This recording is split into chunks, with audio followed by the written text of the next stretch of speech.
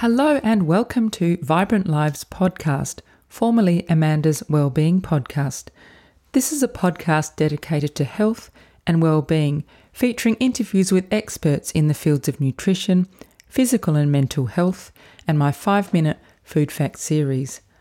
I am Amanda Hayes, your host, a lawyer turned nutritionist with a passion for learning about how to live a vibrant life through practicing mindfulness and meditation, eating a nourishing healthy diet, and moving my body, and sharing what I learn with you here on this podcast.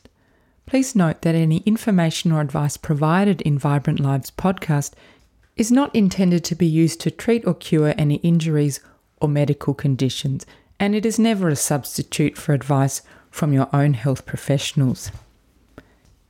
This week, I have the pleasure of talking with registered nutritionist and Associate Professor at Monash University, Maxine Bonham.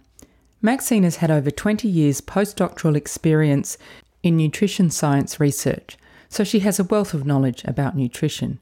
In recent years, Maxine's area of research interest is in nutrition and circadian biology, and in particular understanding health effects associated with sleep debt, suboptimal dietary habits, and misalignment of circadian rhythms in shift workers.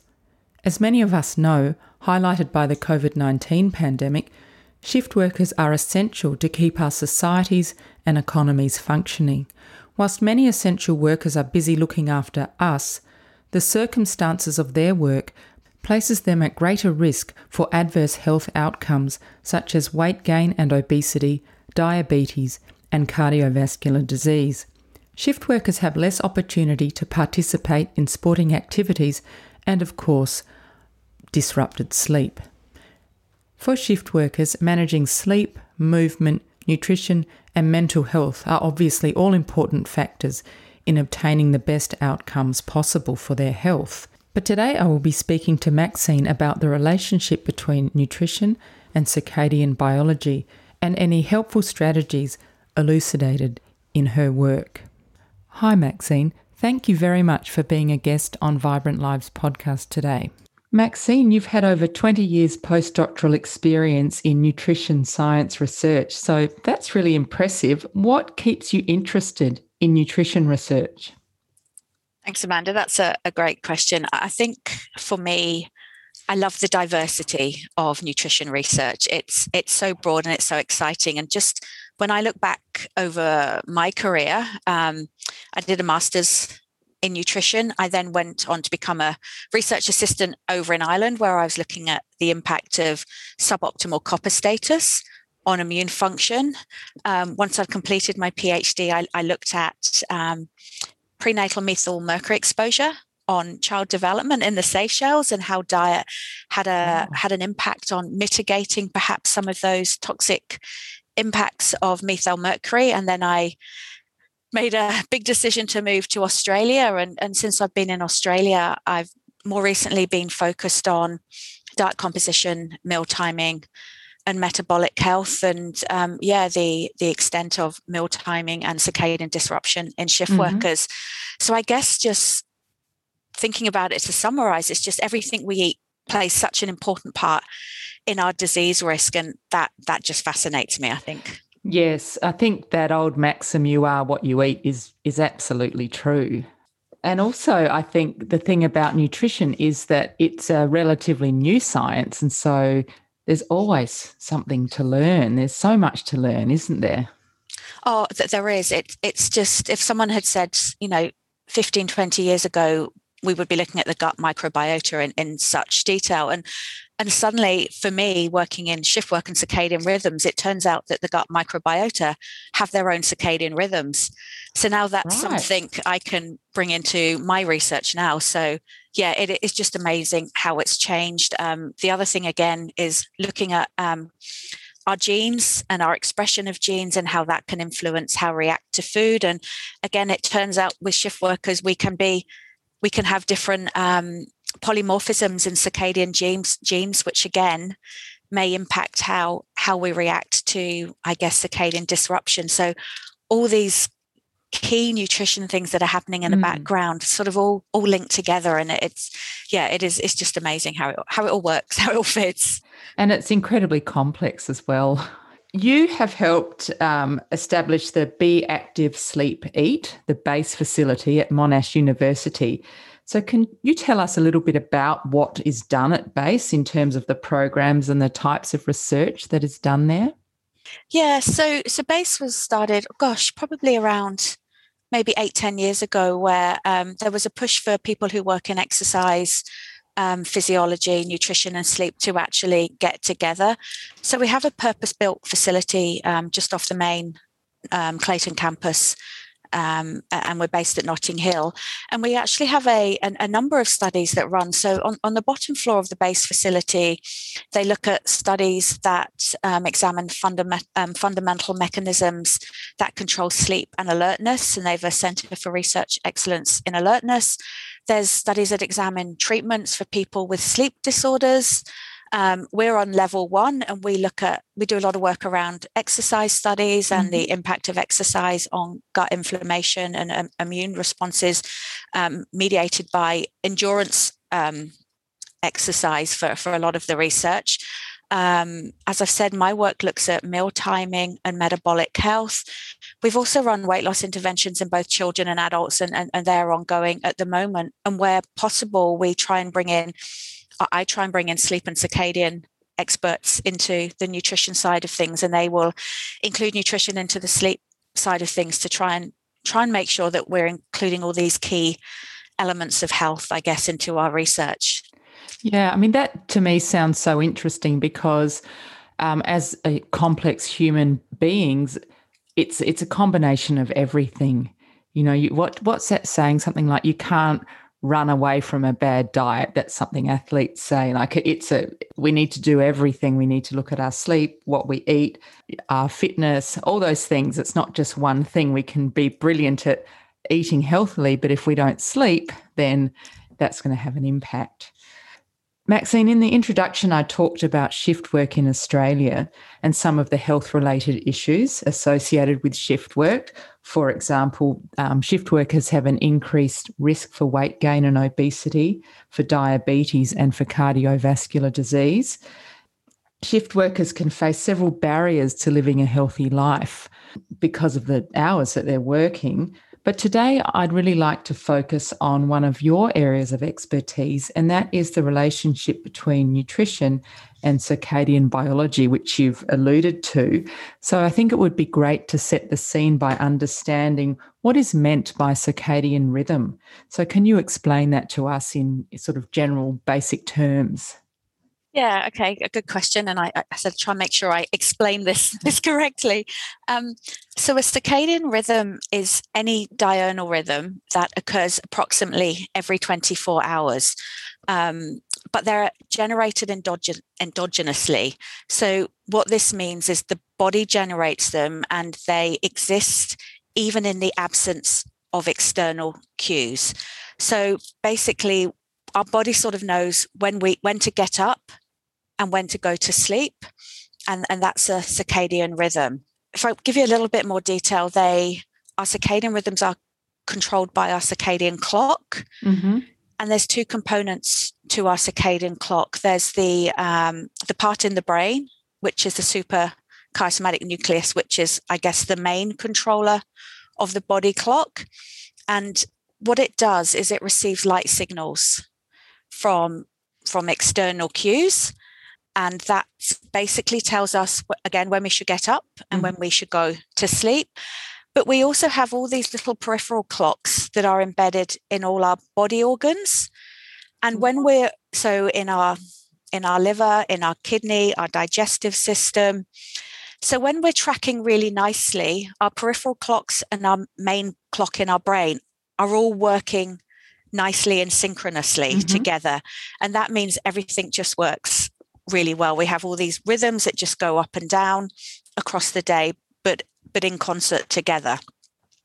And they basically ensure that the right physiological responses are occurring at the right time of the day.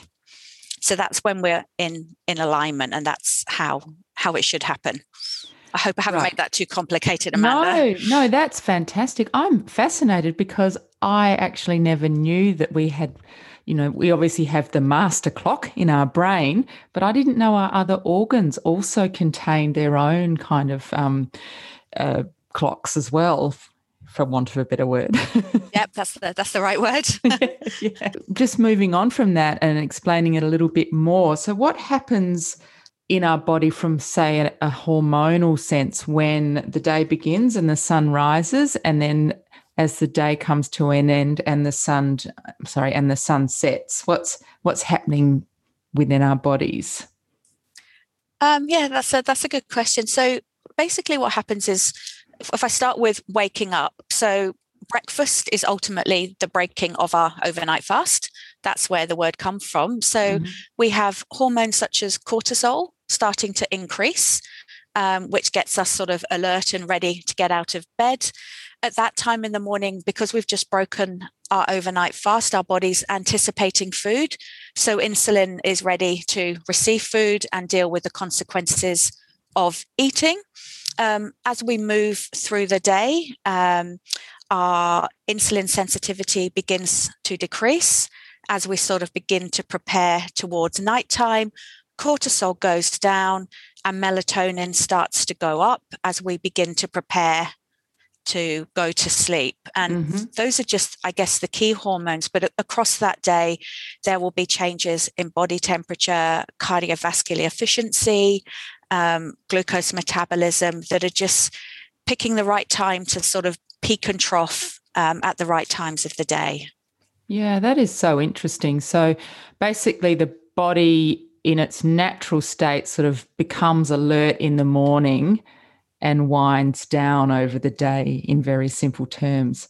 So if you don't do things the way the body is wired or expects to, I guess that's where things can go wrong. And that's what we'll talk about. So if someone is working shift work and they don't have that kind of, in quotes, normal eating pattern where they'll wake up, have breakfast, etc., so they eat at different times, what's the major different metabolic responses when someone has their meals at odd times, say a big meal at night time instead of breakfast, for example?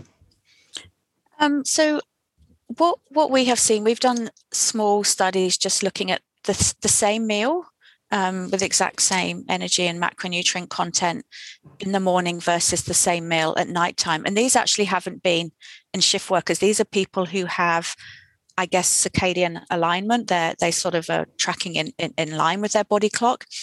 And what we see at nighttime is that glucose responses to a meal can be up to 6 times higher. And this could potentially be a relatively healthy meal.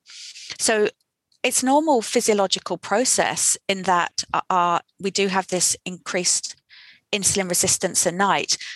And that's our body's way of doing it. It's not at the right time to deal with food. But if you think about a shift worker who may eat several times overnight, potentially the wrong types of food because their access to food is severely compromised, you will see repeated peaks in glucose that are slightly dysregulated compared to during the day. And as you mentioned earlier, could actually increase that capacity for development of type 2 diabetes. So I guess, to put simply, we see prolonged and extended glycemia at nighttime compared to during the day. And so, as you said, they could eat an identical meal, but at night instead of during the day. So is this why shift workers are predisposed to or at greater risk for weight gain? We think it may be part of it. One of the others, or a couple of other bits of data that I think people are beginning to pull together, is there's that higher glucose at night. There's some evidence to indicate that lipid handling at night after a meal isn't quite as well regulated as during the day. And a couple of really small but neat studies that have shown your energy expenditure after a meal at nighttime is lower than during the day. So that means that your glucose goes higher, your lipids go higher, and you're actually expending less energy. So if you sort of pull all those things together, it probably gives a mechanism as to why weight gain may be more rapid in shift workers, because it doesn't seem that they necessarily eat anymore. From some of the work we've done, it just seems it may be the timing and the type of food that they eat that may be problematic. So in other words, the body's not as efficient at processing food when it's eaten at, in quotes, the wrong times of day.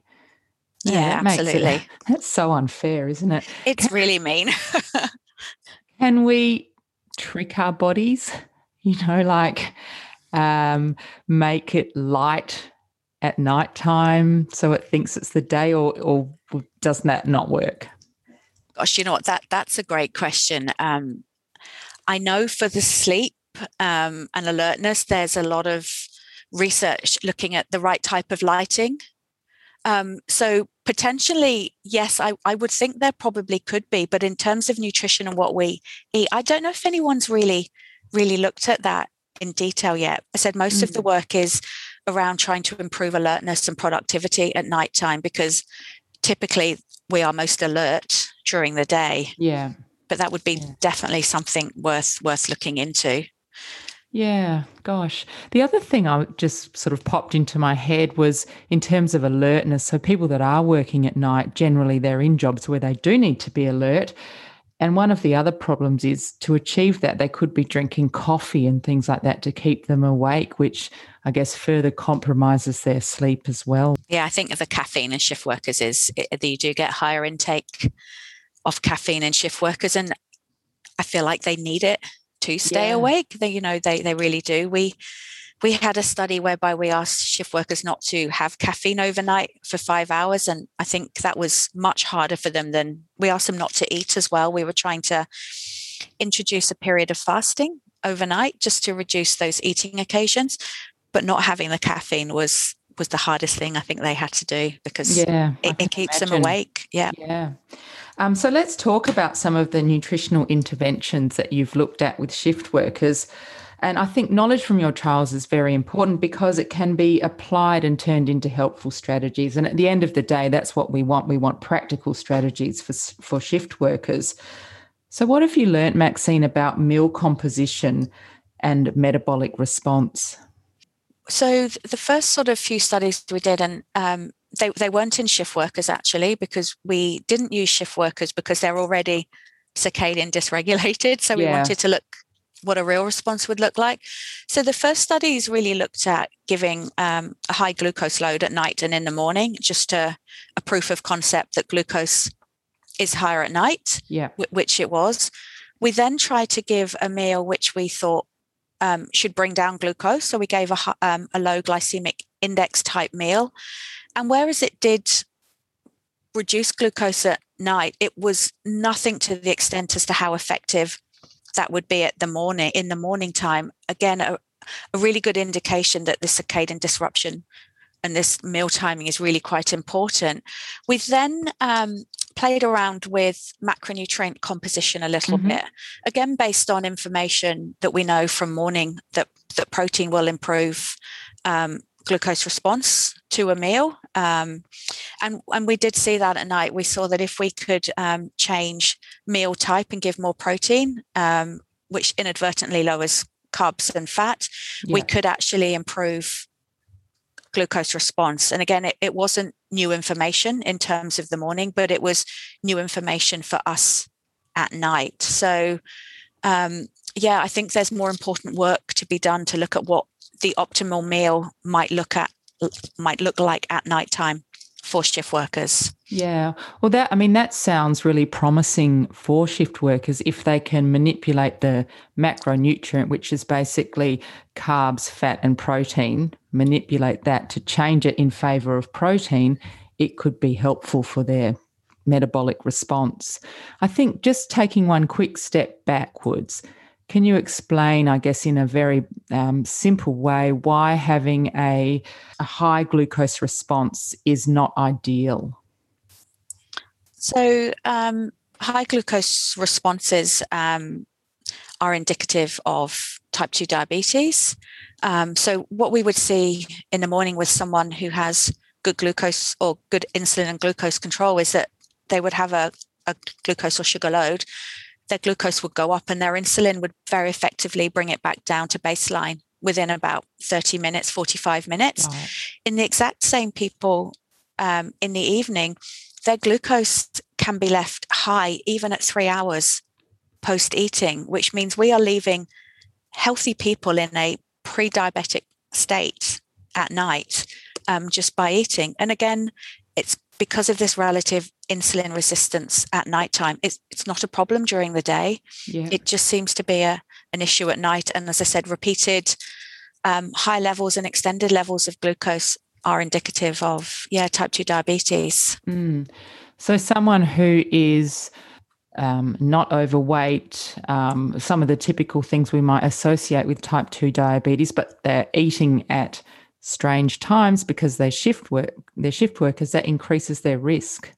Whether we can say it increases their risk, I'm not sure, but it definitely would leave them after that eating occasion with higher glucose than if it was earlier during the day.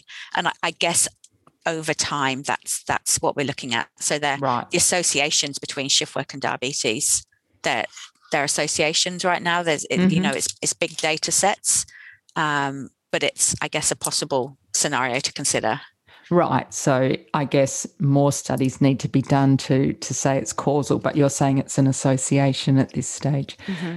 And I think you alluded to earlier that it's difficult for shift workers to have access to quality food sometimes. So if you're working overnight and you're tired and you need something to, give you some energy, and the only thing available is a vending machine, you're not really going to get a high protein meal out of that, are you? It's usually some kind of unhealthy, sugary laden snack. Yeah, and we've done a number of studies where we've asked shift workers what they eat at night, and the cafe. So we have a lot of people who work frontline health workers, so hospitals. Mm-hmm. The cafes are closed. Vending machines are potentially the only option. If you go out, the only things that are open are potentially fast food. Yeah. And what you find in shift work industry is a real culture of support for each other because they've got the night shift. It's a real hard slog. And what they actually do in some places is they bring in treats and they share food. But quite often the food that's bought in is, I guess, more discretionary in nature. Yeah. And it's very hard to say, don't do that, because it's something that bonds them and keeps them focused and together during the night. But in the greater scheme of things, they're not necessarily best food choices at the best of times, but had that added disadvantage of the sort of metabolic consequences of eating at night with those types of food. So it's really challenging. It is challenging. And I guess even with the knowledge that it's better to eat a higher protein meal, for someone to achieve that takes quite a lot of extra work. It would mean bringing in their own food, preparing it the day before or whenever, just so they've got that available. So it's one of those things, isn't it? You might understand the concept, but to actually implement it can be quite difficult. Yeah, I agree. And, as prepared as you are, your workplace may not have facilities to heat food up. We've worked for some paramedics who we know if they're called out, they may have a lovely meal prepared in the station. But if they're called out for the night and they're busy, that opportunity to have that home prepared meal or higher protein meal is gone, and they have to rely on what's available either at the hospital where they potentially end up or commercially available. Yeah.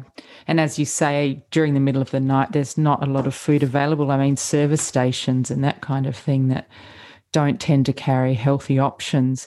It's a shame that we can't supply our shift workers with a healthy option at work. It's a shame it's not part of the whole work package, but I guess there's a lot involved in that. Also, Maxine, I believe that Monash University and the University of South Australia are currently recruiting for the SWIFT study. So can you tell us a little bit about that study and what's being looked at? Yeah, so the SWIFT study is a study that came out. It's an NHMRC study. It's now 5 years. It was 4 years, but COVID has created an extension of a year. But it came out of early work we we did with a Heart Foundation grant, where we looked at trying to ask shift workers to avoid eating overnight for a period of 5 hours, because we thought that would minimize eating occasions and minimize those perturbations in glucose and insulin that I'd mentioned. So while we found shift workers could stick to a period of fasting overnight, what they said to us is, we need to lose weight. We wanted to do this study because we thought it would improve our weight and our health outcomes. And that made us think about what we could do to try and help shift workers with weight loss, because we know it may be harder. So working with UniSA, we put together the SWIFT study, which is a weight loss intervention for shift workers, but we are looking at 3 different weight loss diets. We're looking at a continuous energy restriction one, which is, the best approach to weight loss that we know. Yeah. But we've also introduced 2 intermittent fasting type approaches to shift work. And what we're looking at here, we've called them 5-2 day and 5-2 night. So either on days off or day shifts, they have 2 days of fasting and 5 days of normal intake. And those who have the 5-2 night diet, we ask them to have their fasting days on night shifts. Right. So whilst we're expecting weight loss to be quite similar across the 3 diets, we are wondering if we can minimize food intake and eating occasions on night shift, whether we can see enhanced benefits, metabolic benefits as well. And so when you're asking the participants to fast, what does that fast look like? Like, can they eat a little bit or not at all, or how do they do it? So what we actually do, they have approximately 2 to 2,500 kilojoules a day, so about a quarter of their normal requirements for the day. And we actually provide that food for them. So the idea is to try and find a weight loss strategy that's convenient for shift workers. So here's your 2,000 kilojoules, eat it either on night shift or day shift. And then by not restricting what they eat for the other 5 days, we're hoping that allows them to try and have some sort of normal lifestyle outside of their shift work. Yeah. But yes, we provide the food for those 2 days. Right. I guess that if you're doing a trial, you have to do that. Otherwise, how do you control what? It's very hard to calculate calories for the average person. So how would they know? Yeah, right. It is. So who's eligible then to apply for this study? So, are you still looking for people, or... Yeah, no, we're still looking. COVID has been pretty brutal in terms of our recruitment across both sites, but Melbourne in particular. So we're looking for rotating shift workers because the evidence indicates that they are the most impacted by circadian disruption because of that movement from days off to day shifts to night shifts. Their body never really gets the time to adapt. So we're looking for rotating shift workers who work 2 night shifts a week to enable them to fulfill that 5-2 night intervention if randomized to it. So they are currently would be overweight, so a body mass index above 28 or 26, depending on ethnicity. Sure. But yeah, with this rotating shift work schedule. Right. And how many people do you want in the study overall? The original numbers were 400. We think we won't be able to reach that target based on COVID. So we'll actively recruit. We're up to possibly the end of the year or a bit longer, but we're looking for over 200 at least. Right. Okay. Oh, good luck. Maxine, on a personal note, I'm married to a workaholic, and this is going to test whether he listens to this episode actually. So workaholics who stay up late, working past midnight, maybe have a snack in the middle of the night or when they finish their 1 a.m. phone call or whatever, could they suffer from some of the same issues facing shift workers, even though technically, of course, they're not shift workers? Yes, I would think that in reality they would experience some level of circadian disruption. As I mentioned earlier, the glucose and insulin responses we saw were in healthy non-shift working populations. So yes, I would expect an element of circadian disruption and potential impact on metabolism and I guess sleeping patterns as well. So yes, potentially, but I think we all have that tendency to work a little bit later. And there's been some really interesting cross-sectional data that shows that people who have more of their energy intake later during the day are at a greater risk of becoming overweight and obese. And another really sort of interesting study that was a weight loss study, but it showed those who prioritized their calories to earlier in the day were more effective in terms of weight loss. So some really nice data coming out around the time of the day as to when you have your calorie and consequences of loading it later into the night. Well, that's so interesting, because I think the way our working life and school and everything is structured, we do tend as a society to eat more at night.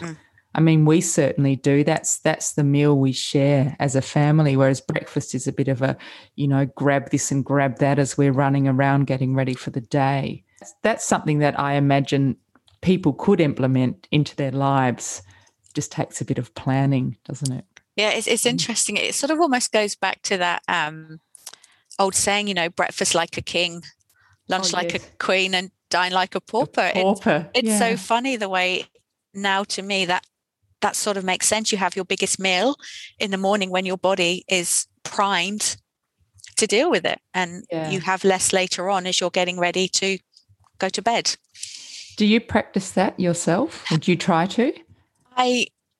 I try to. I am a typically late eater, and every time I eat late, I'm like, why are you doing this? But it just seems to be the way I'm geared. I feel like I'm more of a night person, and there are definite traits for people. Some people are morning people and some people are night people, but I do think about what I eat at night. Yeah. No, that's very interesting. I mean, to me, the night meal is the time to relax and enjoy food. So I do tend to eat more at night, but I'll try and change. I suppose it's like everything else. If you're sleeping well and you're moving and, physical activity, it's like that, everything in sort of moderation type thing. Yes, I know. I don't like to think about that either, because that's the meal I enjoy the most as well.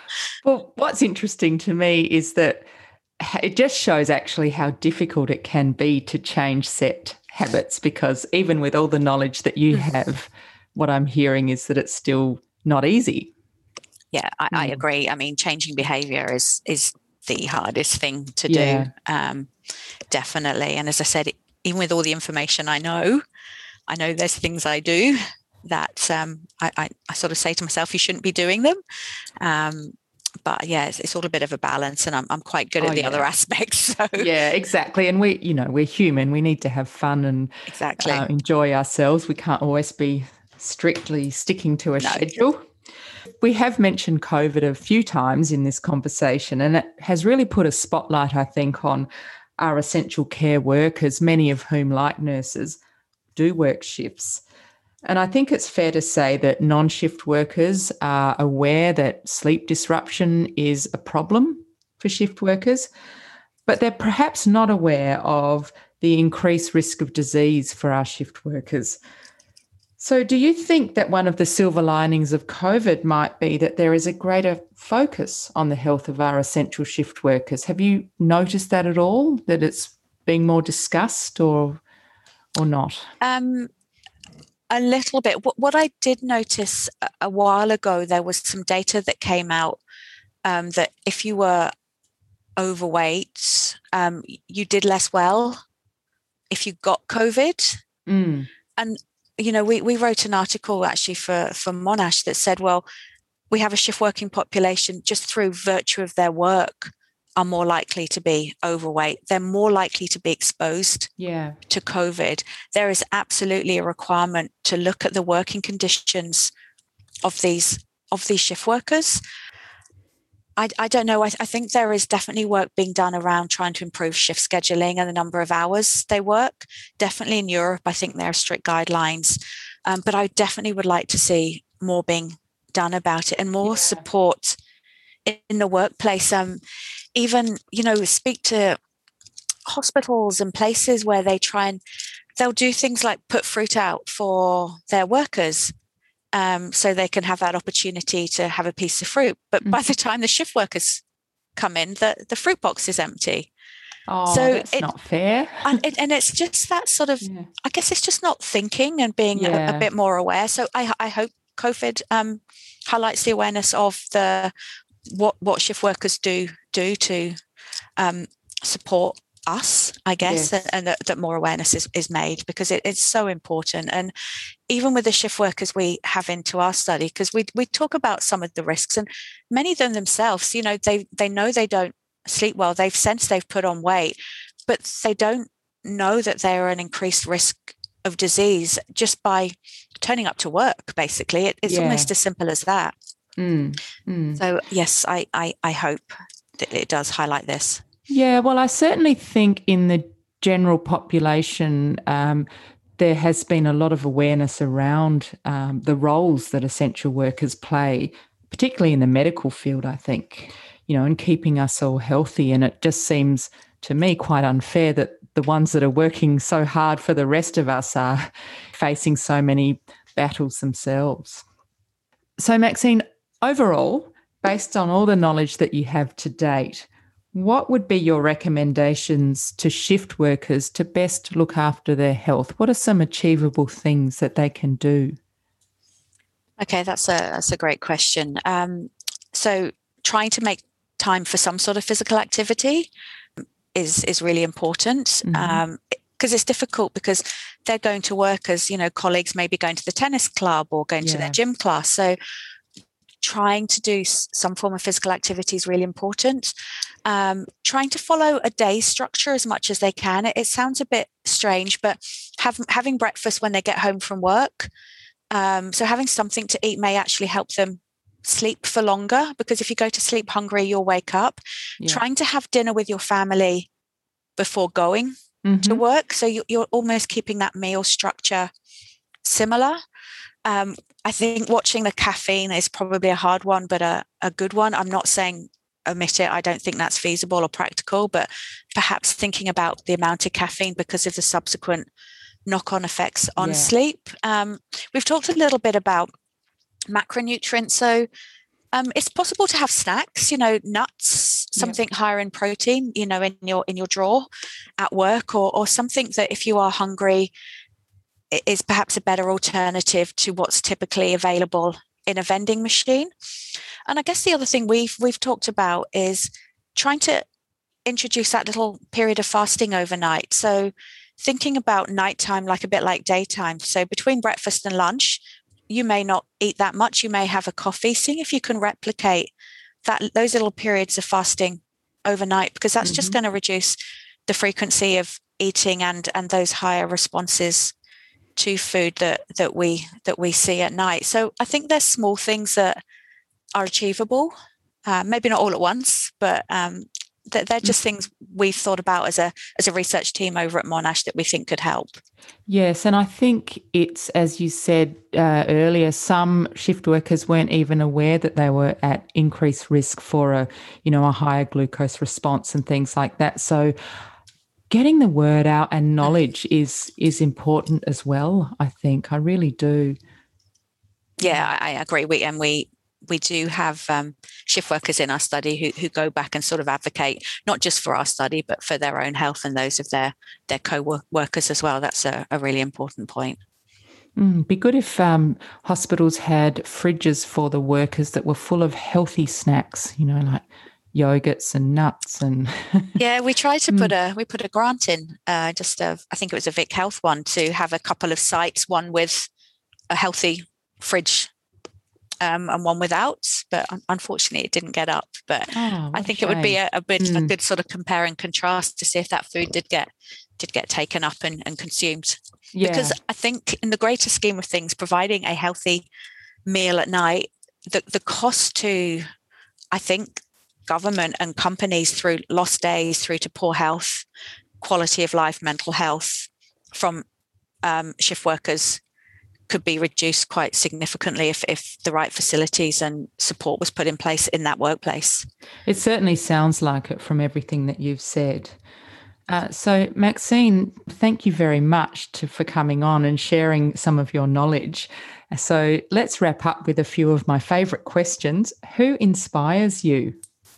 It's funny, I was sort of thinking about that because I knew you may ask that. And I think more and more relevance, working with shift workers, talking about the pandemic, this group of people who go out and knowingly or unknowingly have an increased risk of disease, but yet put our health above theirs. I mean, to me, they just really inspire me, that selfless motivation to do good when they are perhaps themselves not harming themselves, but you know what I mean, inadvertently impacting their own health. I think, and the pandemic has been the time to appreciate everything they're doing. So this group of people really inspire me. Yeah. I think there were stages during the pandemic early on when people would go and clap, wouldn't they, for all the health workers. The NHS, yeah. Yeah, it's nice for them to be recognised and for people to really understand how much they do for society as a whole. Yeah, I think almost 20% of the population are in shift work roles. It's significant, really significant. Yeah. So the final question that I like to ask all of my guests is, Maxine, if you could recommend 2 things that people could do, anything at all, to improve their well-being, what would they be? I am going to sound like such a cliche here, but everything we've talked about, just prioritizing eating well and sleeping well for me are just key. I know what I feel like after one night of bad sleep. I can hardly function. So anything to improve opportunity for a good undisrupted night's sleep, and just looking after what you eat. As I said, an absolute cliche, but I'm sorry. No, but they're so important. I'm surprised at how many guests answer sleep to that question, whether or not it's intersects with their professional life or not. Sleep really comes up often. I think people are becoming more and more aware of how important that is, and especially for someone like you, where you know what happens to our body, you know about circadian rhythms, you really appreciate the importance of sleep. So, Maxine, if someone wants to follow what's happening at BASE or wants to get in touch to be involved in the SWIFT study, what are the best ways for them to do that?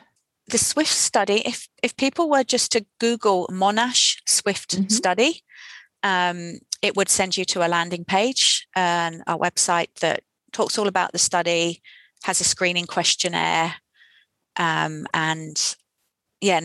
all the information. Okay. I'll put a link, obviously, in the show notes. We do have, I should know this, we do have a Twitter handle for our department. I can find that It's out. Probably Monash Nutrition. Yeah, I'll find it out. I'm thinking I'm going to get told off for not knowing that. Don't worry.